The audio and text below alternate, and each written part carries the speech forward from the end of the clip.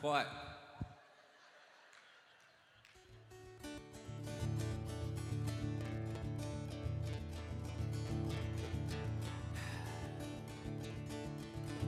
The 91 freeway makes my life a living heck.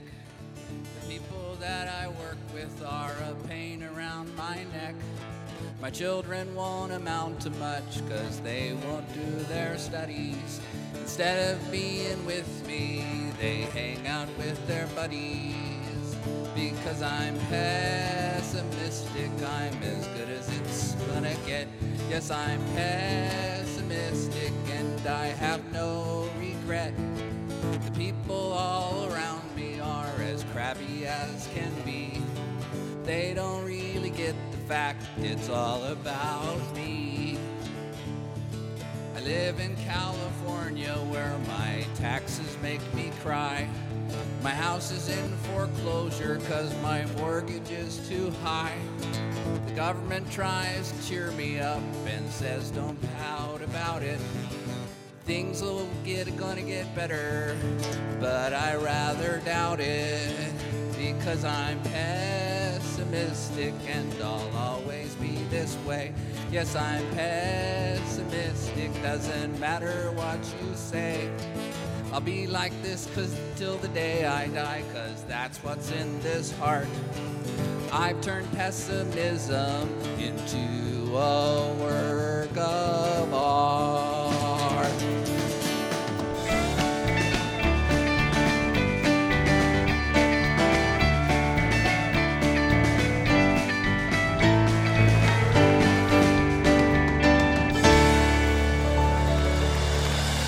All right.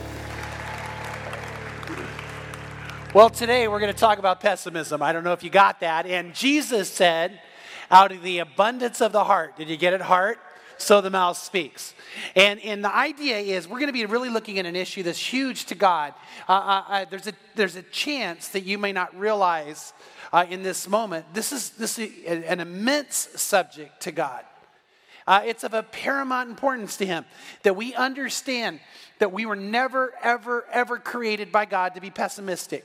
And so 2 weeks we're going to talk about this. We want to talk about today the death of pessimism, and that means putting an end to complaining. The next week we want to talk about the death of pessimism and how you put an end to negativity. And it's so important. I want you to grab hold of that. And if you have your Bibles, turn to Philippians chapter 2, verse 14. Now, while you're turning there, I think we saw the opposite of pessimism this week. Dan Zanoni, who is the father of one of our guys on staff named Ben May, Dan had something that just rocked his and his family's world. His appendix began to hurt horribly and then ruptured. He was rushed into emergency, and while they're dealing with that, something else happened that took his situation to a far more serious state. His eyes rolled back, he went into a convulsion, and they lost him. For nearly 30 seconds, he had no heartbeat. As in by the doctor's standards, medical practice, he was dead for at least 30 seconds. They grab the paddles, they're going to work on him, they hit him, he wakes up, he hears the doctors rushing around, and he's just coming out of it. He hears the machine still making sounds that let him know how urgent it is, and the frantic pace going. And he said the most amazing thing was he felt the presence of the Lord. And he actually said to God, he said, God, Lord, if this is my time, I'm ready. And he had an incredible peace. And then I want you to catch what he prayed. He said, but Lord, if there's any way I can stay, because I'm not level 4 yet. Don't you love that? And I thought that's pretty cool. So, by the way, if you're praying that, then you're probably level 4. But Dan is okay right now. God has done an incredible work. But you know, his heart is so aimed at what God wants. And if you're brand new to us, you're saying, okay, what's level 4? So let me clue you in. Level 4 has to do with getting up there. So level 1, a level 1 person's a person asking questions. They're wondering, is there a God? Or they're wondering, how, with all the religions out there, which one is true? Or they might believe God is God and the Jesus of the Bible is real. But they're asking, okay, what do I do with this? And do I commit my life to it? So it's an exploring stage where you're asking questions. Then level 2 is when you enter conversion. You've decided, I'm ready. I'm going to take the leap of faith. I'm going to say yes to him. I'm going to open my heart to him. And I'm just saying, God, take me. And God grabs hold of you and adopts you as his child. The Holy Spirit enters you. The blood of Jesus cleanses you from all your sin. And you sense something happening in an incredible way. And you just enter this relationship with the Lord that's real and vibrant and alive. Then in level 3, you begin to connect with the Lord. We're going to talk on especially Sunday nights, but lots this year about how do we deepen that connection with him and have it be real and vibrant and intimate, and we're tuned into him. But level 4 is not about knowledge. It's not like I know enough and I get here. It's not about maturity. It's not like, okay, if I'm Christian long enough, I'll get here. This is for the person who says what Jesus said, not my will, but your will be done.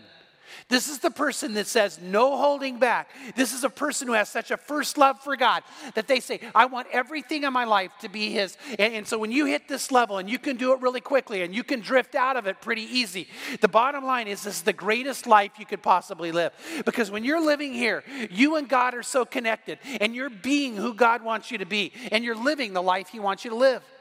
Jesus said this is the life of a disciple. And I want to remind you, if you weren't here, nowhere in the Bible are we told to make Christians.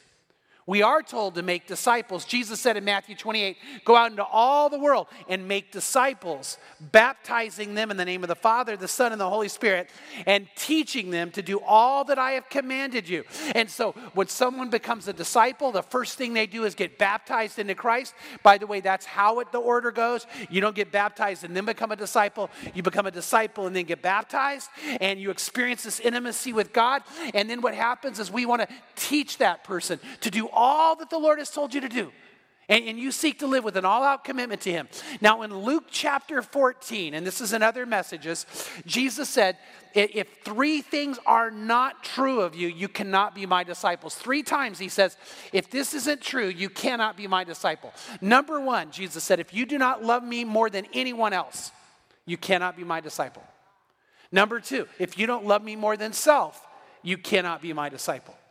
And then number 3, in Luke chapter 14, he says, if you don't love me more than all your possessions, you cannot be my disciple. It's an all-out love for God. And it's a love relationship, an intimate relationship, a vibrant relationship.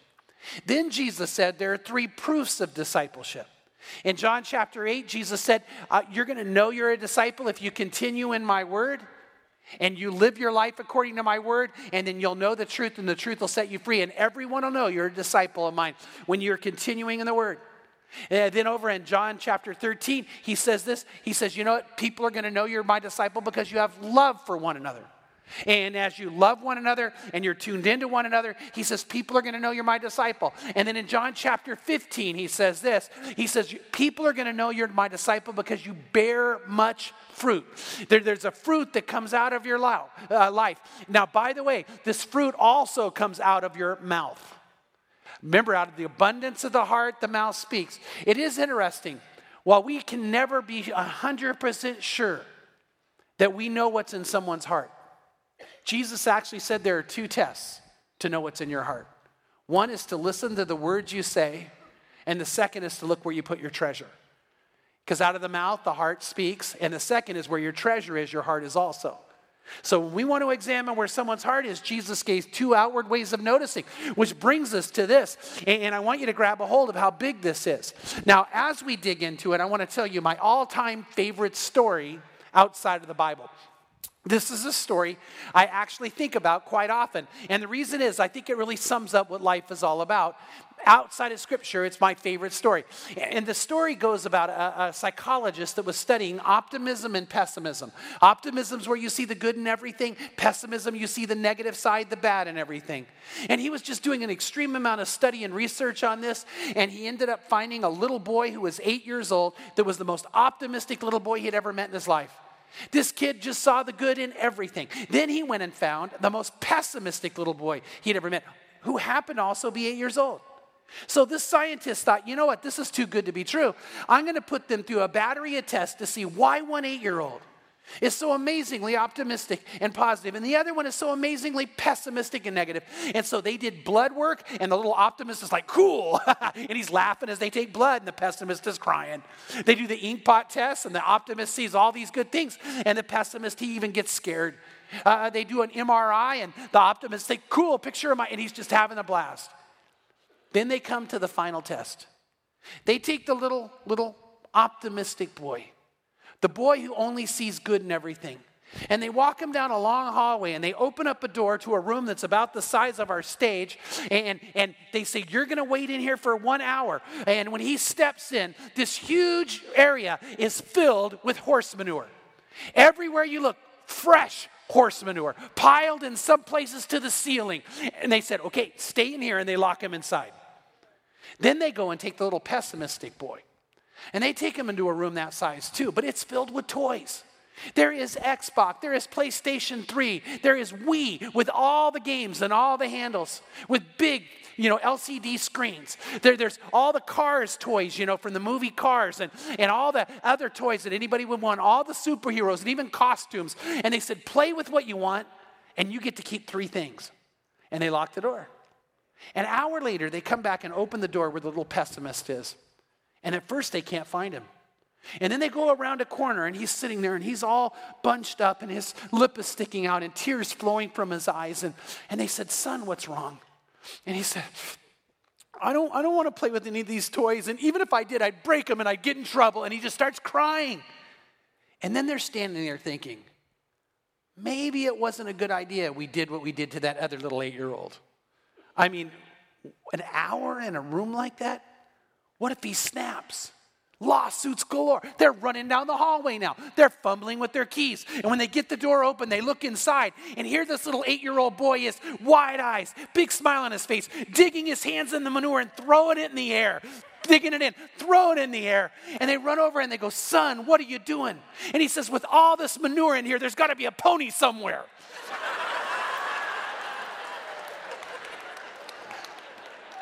That is literally, I think, a story that sums up life. It really is. You might have the manure, but are you looking for the pony? And you know what I want you to grab hold of? I really believe a level 4 person is looking for the pony. They believe that God is so big that no problem can stand against him. They believe that God's grace will come and literally make it into a plane. They believe that while we're not going to hide from the fact that it hurts at times, and please don't catch that I'm being insensitive to hurt, and to pain, and to disappointment, and to times you don't know what's going to happen, that we have something bigger than that, and that's our relationship with a God who's adopted us as his children and wants us to live an amazing life. The last thing we should ever be is pessimistic. Why? Because we serve a God who says, I will cause all things to work together for good. If you love me and you live your life according to my purpose, I promise that. And I don't know about you, but I think you're going to say, don't we believe God on that? If we believe him. So then when we do, no matter how big the problem, what does that mean? How big the miracle. No matter how devastating the situation, how amazing the love and comfort of God. It is interesting, and get in Philippians 2 if you're not there, that Marcus Buckingham said this. Marcus Buckingham is a leadership expert, organizational expert. He's incredible on just the kind of realms of making teams work together. And Marcus Buckingham said this. He said, the opposite of a leader is not a follower. The opposite of a leader is a pessimist. I want you to hear that again because I think he's right. The opposite of a leader is not a follower. The opposite of a leader is a pessimist. Philippians chapter 2, and notice this. Level 4 people do not complain. Level 4 people do not complain. Look what it says in Philippians 2:14. Do all things without grumbling or disputing. Okay, I think that, there are verses in the Bible we might have to explain. Is this one?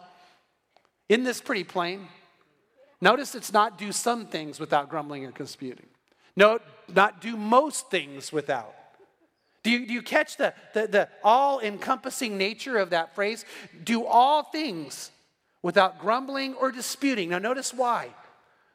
Verse 15, so that. Why do we do this? so that you may prove yourselves to be blameless and innocent children of God, above reproach in the midst of a crooked and perverse generation, among whom you appear as lights in the world, holding fast the word of life, so that in the day of Christ I will have reason to glory, because I did not run in vain nor toil in vain. Paul said, if I walk in and I see you complaining and I see you disputing and arguing, he said, then I'm not sure that anything I did with you had any merit at all. I'm not sure it's real, if that's what's pouring out of your mouth. But he says, you know what? When you are not a complainer, when you are not a disputer, when you are not a grumbler, he says you shine as a light. You stand out in the midst of a crooked, perverse world. Now, this is where I want you to grab this, and I'm going to try to say it in the way that makes sense. He says when we do grumble and complain, we're crooked. You're crooked. You're not who God made you to be. You're twisted. Now, do you know what the word really is in the Greek? You're perverted. A person who uses their mouth and pours from their heart, grumbling or complaining about anything, is perverting what you were made to do and be. It's not a sign of great character. It's not a sign of, I had someone complaining one time, said, well, I'm a realist. Really? That's an interesting phrase.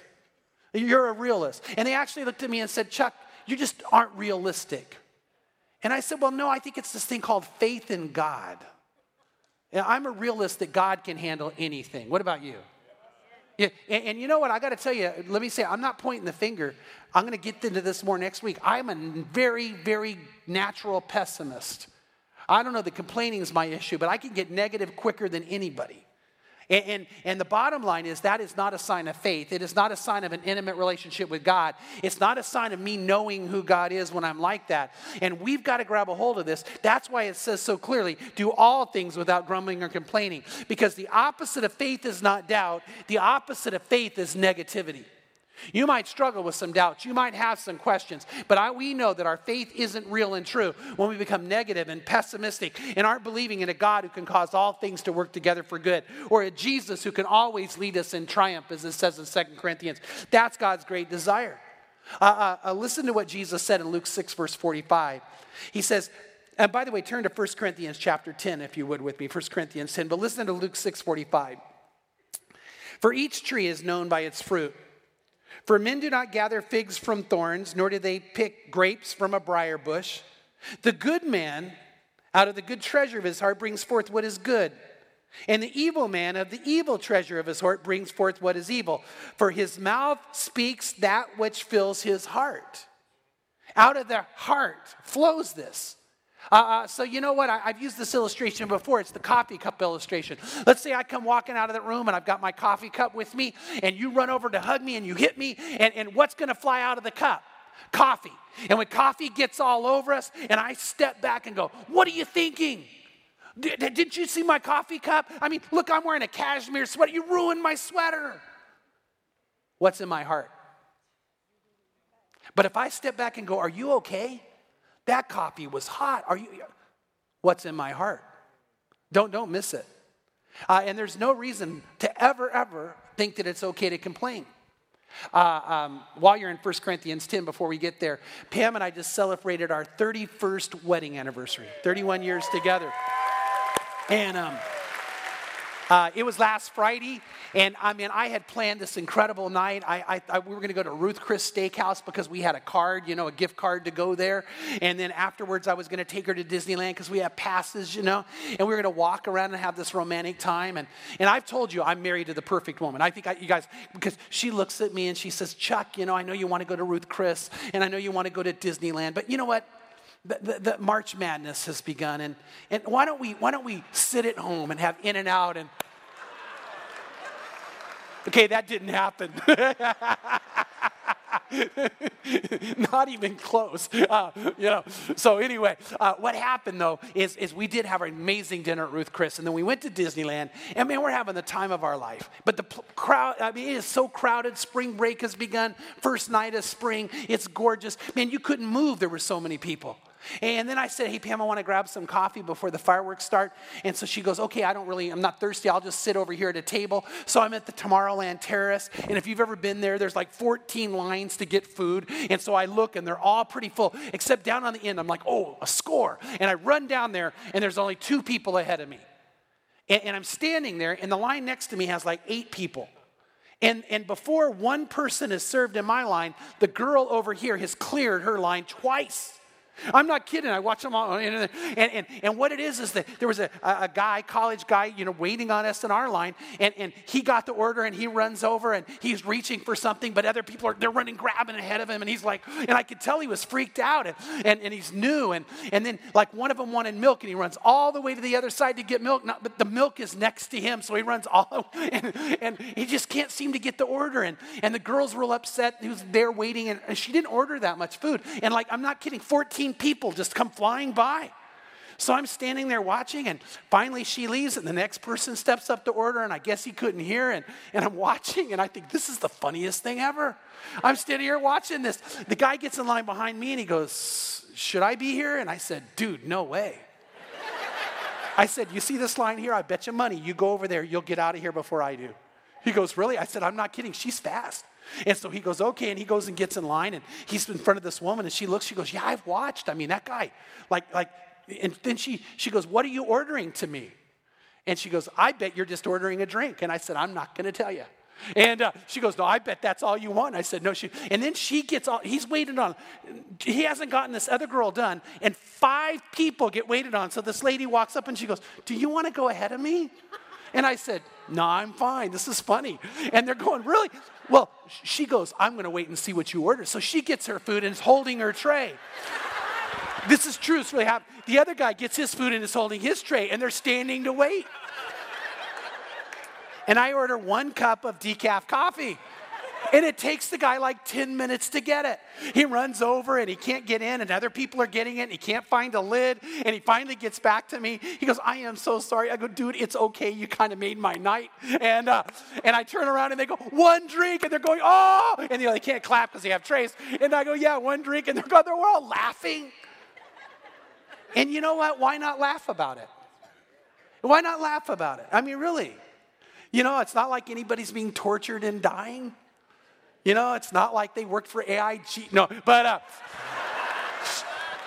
it's, and in that moment, I know what the Lord is saying, Chuck, this is a time you don't grumble or complain. And when you don't, and by the way, I struggle with it too, but when you don't, he says, you shine out as a light.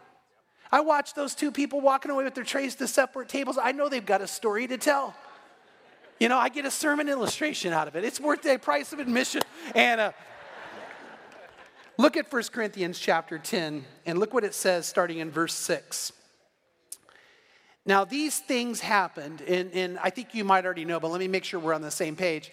The Exodus and the wanderings of the children of Israel, all that God did in the land of Egypt, how he brought them into across the Red Sea, how they failed at the border and had to wander for 40 years, and what should have been a 40-day journey ended up being a 40-year journey.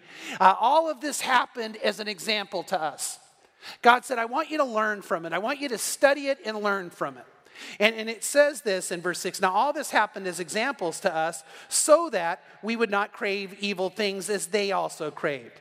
Do not be idolaters as some of them were, as it is written, the people sat down to eat and drink and stood up to play. Nor let us act immorally as some of them did, and 23,000 fell in one day. Nor let us try the Lord as some of them did and were destroyed by serpents. Now notice verse 10, nor grumble.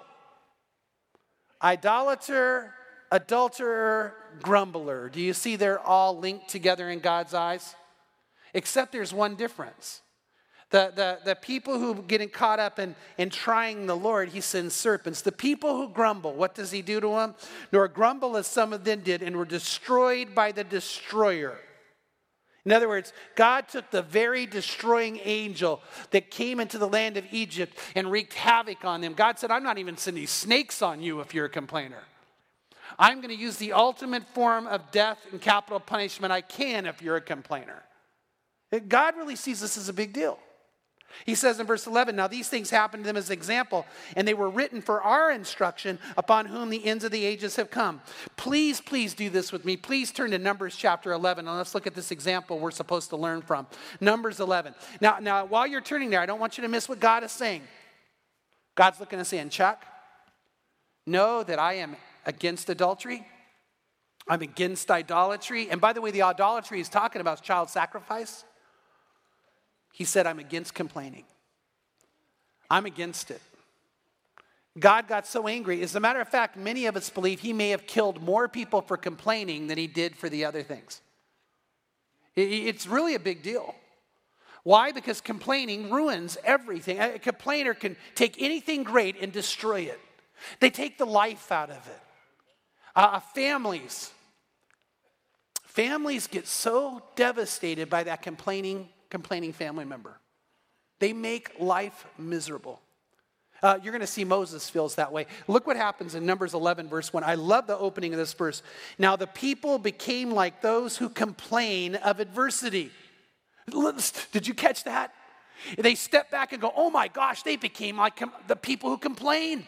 Why? Because that's so far from what it means to be a follower of God. The people became like those who complain of adversity in the hearing of the Lord. And when the Lord heard it, his anger was kindled, and the fire of the Lord burned among them and consumed some of them on the outskirt of the camp. It says God was so devastated by this. Why? Because it ruins everything. It destroys everything. Great churches are taken down by complainers. Great organizations are taken down by complainers. Great sports teams are ruined by complainers. Great friendships are wrecked when someone turns to complaining. Families are made miserable. And people actually do this. They go, it's Thanksgiving. How long do we have to be there with them? You know what? Let's just get honest. There might be some of you today that your name are on people's minds right now. And they're sitting there praying, you get this.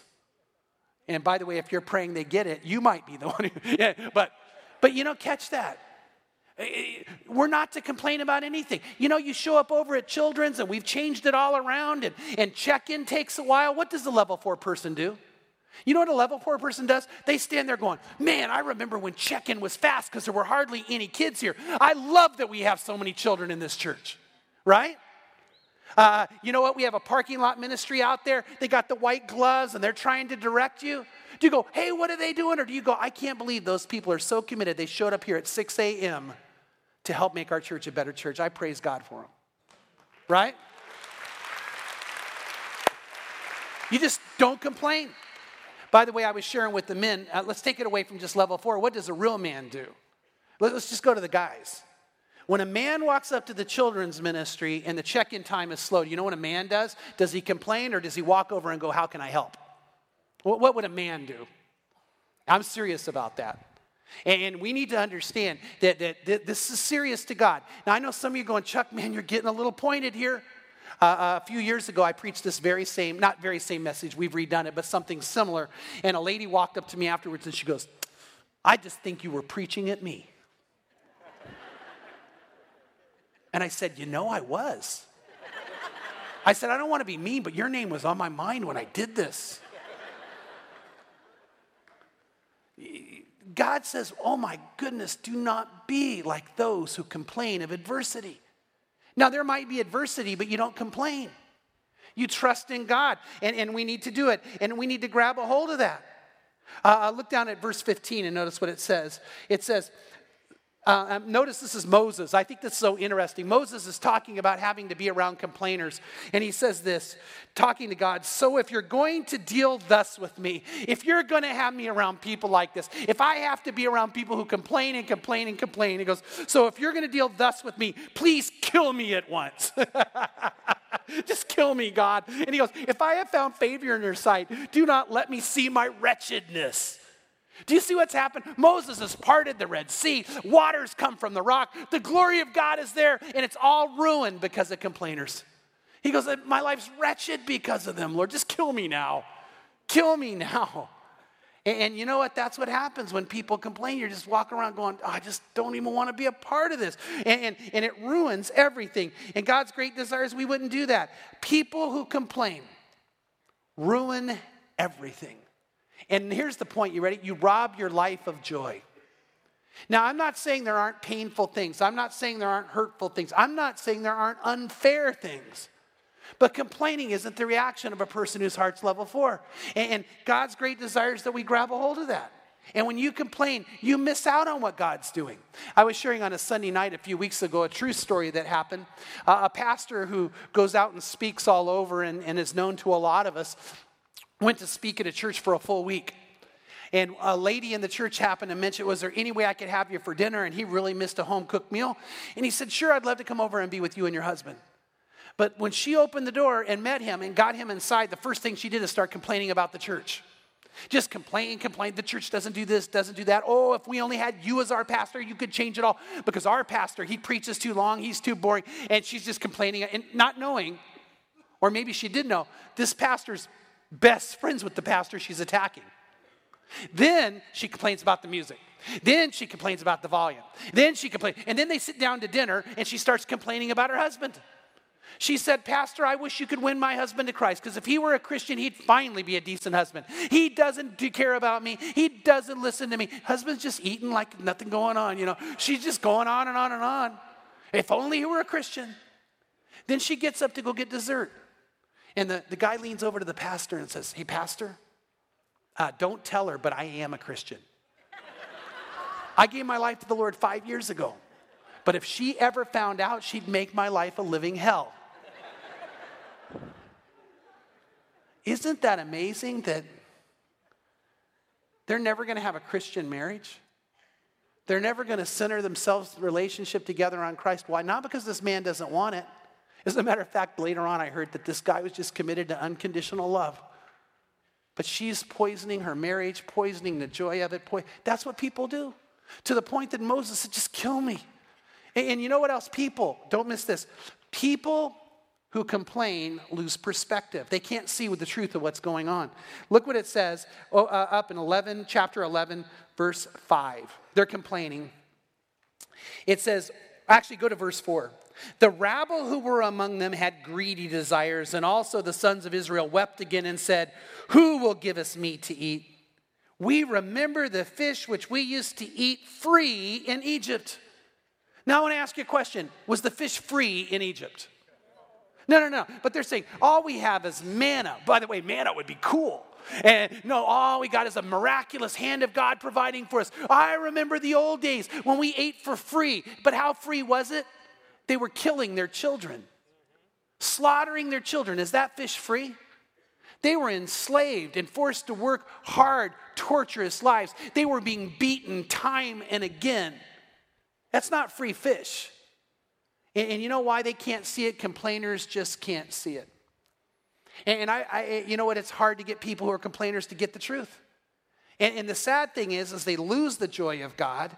They lose the wonder of when God does turn it to good because they can't see that. They lose the fellowship of people around them and the inspiration of it. It's a life of amazing loss. And you know what I want to tell you? Let's just kind of bring this together. We live in a time right now where economy is tough. You can complain or you can find joy in it. Now, I know you might say, Chuck, you're being insensitive, man. We're struggling. I really am not trying to be insensitive. You know what? When your health isn't good, you can find joy in it.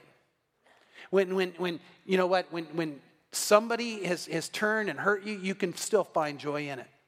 You might say, how? Well, let me give you a quick insight, and then we'll pick it more up. You just focus on Jesus. You focus on the fact when someone's hurt you, you go, Jesus, I really get how you felt. Man, your prayer life could never be better. Your connection with God could never be deeper.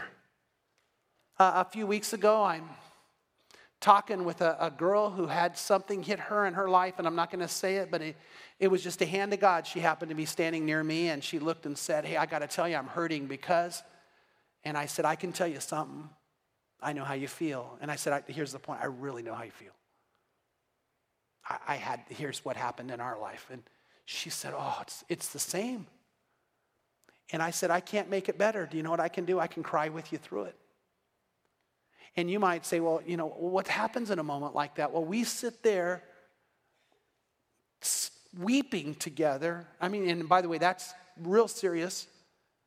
And the Spirit of God just comes.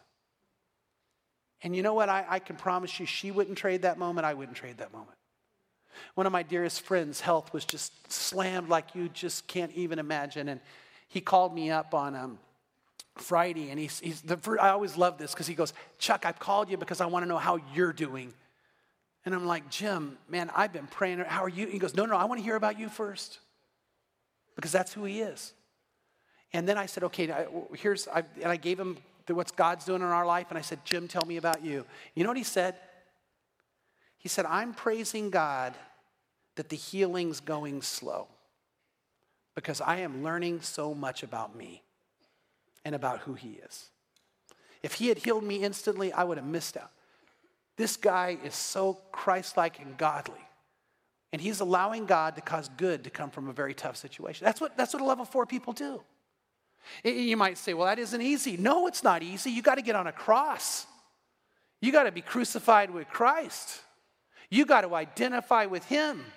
But when you do, you'll never be as close to him as you can be. And when that happens, you find victory and blessings, not only in the good times, but in the tough times. And you step back and go, this is incredible, Lord.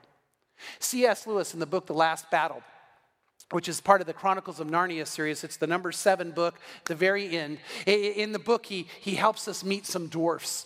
And the reason these dwarfs are important is they're going to go ahead and fight in the last battle that's going to be fought. But the problem with the dwarfs is they're amazingly negative. Anytime they're ready to eat, it's the worst food imaginable. Whenever they're going to have to go to battle, they just don't have all the equipment they need. And when they do get the equipment they need, it's too heavy to carry. We're going to be worn out from the equipment now.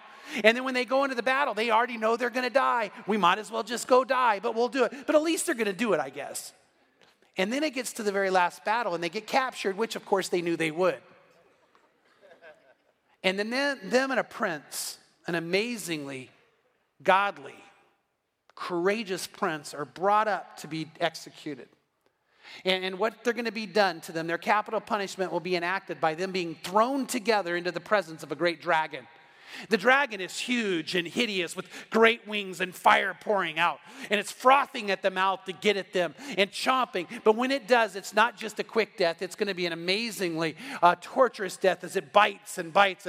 And so they're waiting for the claws and the teeth. And they knew this would be the worst possible way to die, and it's going to happen. And so what happens is they grab the dwarfs who are tied together and get ready to swing them, and they grab the prince, so at the same time, and they throw them in the air. And as they fly in the air, and they're just about to hit, pow, the rapture happens. And they're caught up into heaven.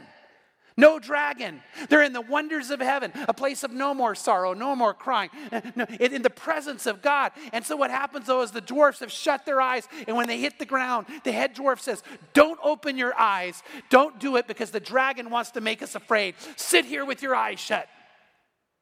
Well, everyone runs over and goes, we're in heaven. They go, nope, you're lying to us. There's a dragon about to eat us. They go, no.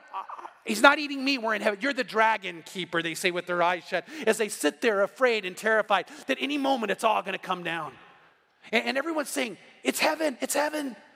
And C.S. Lewis has them sitting there for the rest of eternity, waiting for a dragon to pounce, when all around them are the wonders and love of God and the amazement of what they could experience. Lewis was right. Lewis was right. You just can't connect with the amazing wonder of God when you're negative. That's why a level 4 person does all things without grumbling or complaining. None whatsoever. I want to ask the question of questions. How's your heart? What's coming out of your mouth right now will tell you. Are you praising God? Are you believing in God? Are you trusting God? And if you're not, you know why you might not be? It may be, and this isn't meant to be a condemning, it just might be true. You and God aren't intimately connected. You're not even level 3 in reality. Because at level 3, you connect with God in an amazing way. And you know what? He wants to have that connection with you. There isn't a person here. There isn't a man here. There isn't a woman here. There isn't a guy here or a girl here that God does not love with everything he has. There isn't any of you that God doesn't want to have you walk on what the Bible calls the high hills. In none of you, that he doesn't want you to have a joy that is never taken away and a peace that passes understanding. God's great desire is for you to live a life like this that's above and beyond your circumstances. And so God looks at you and loves you and cares about you. And the Bible says he watches you and thinks about you. And he actually sings over you. Every single person here today, God loves with all his heart. And the question is, are you connected with him? And if you're not, then how do you come into a relationship with God who causes you to have praise, has you to know victory and to be more than a conqueror, to have all things in your life be turned to good because you love him and because you're called according to his purpose? How does that happen? Well, what you do is you pray. You say to God, I want this. Lord, I want to be forgiven of my sin. I want your heart, or my heart, to be cleansed by your love. I want you to come and embrace me close. And what you do is you pray. And in a moment, I'm going to lead a prayer where you can actually, right where you're sitting, whisper a prayer to God and say, I want this. Now today, maybe you've never done that before. Today could be your first time. And as we pray, if you sense the Spirit of God touching you, I'm going to ask you just right where you're sitting, whisper a prayer with me to say yes to him. But it may be that at some point in your life, you did commit yourself to God. Maybe even recently, it could have been 10 years ago, 50 years ago. But you might say, you know what? I'm not close to Jesus today. I'm not experiencing him today. And I want you to know he wants you to. And what you need to do is recommit yourself by praying this prayer again. And so today, if you need to come back to him, I'm going to hope and pray God stirs on your heart and says, I love you. And I have a life for you to experience. I have battles for you to fight and victories to achieve. I have joy for you to embrace and love to inhabit you. And you just say, I want that, Lord. Let's pray together. Father, I praise you for your love. And I ask that this church family, be known by you as a place of praise, as a place with voices of thanksgiving, a place where words of faith come out in the most trying of times, and yet we're believing in you and trusting you, and we're willing to go through what it takes to have ourselves molded because we just trust you, Lord. So I pray this church family is known because we're positive, we're optimistic, we're filled with belief in you, who's more powerful than any situation. Father, I want to pray right now for anybody here who needs you.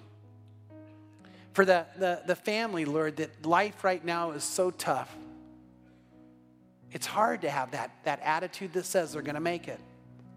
But Lord, I know you want to take them through. And they still may have some waters to go through and some storms to weather. But Lord, if they would just embrace you, it's going to be the strength, the rock that takes them. And I pray for them today that they would want to open up to you. I pray, Lord, right now for those who are here that have just been hurt because they've been treated so unfairly. A lot of people in our day and time, people who are in this room, they've been betrayed by people they thought they could trust, or companies, or life. But they need, Lord, your touch, your love, your help. And I pray you would draw them to you, and they would have a joy that's greater than the problem. They would have you. So I pray right now, Lord, your Holy Spirit would just begin to touch men who need to call out to you, women who need to call out to you and be loved by you, guys and girls who need to just put their hands in your hands and let you steady them. I'm going to ask that we keep praying. And if you're right with God, I want to ask you to just, would you pray with all your heart for those who need to make this decision? And praise God for you. Wow. And right over here, praise God for you. Well, all over the room. All over the room. All of you right now, God knows who you are individually. Let's just whisper this prayer together. Say these words. Say, Lord Jesus, I know you love me. And I know you died on the cross to forgive me of my sins, to heal me of my hurts, to make me new, to make me alive, and to make me yours. So I open my heart to you. Please fill me with your love and fill me with your spirit. And help me be who you created me to be. And help me live the life you have for me to live. And this I pray in Jesus' name. Amen. Wow. Praise God for all of you who prayed that prayer. Wow. Man, praise the Lord. That is so exciting.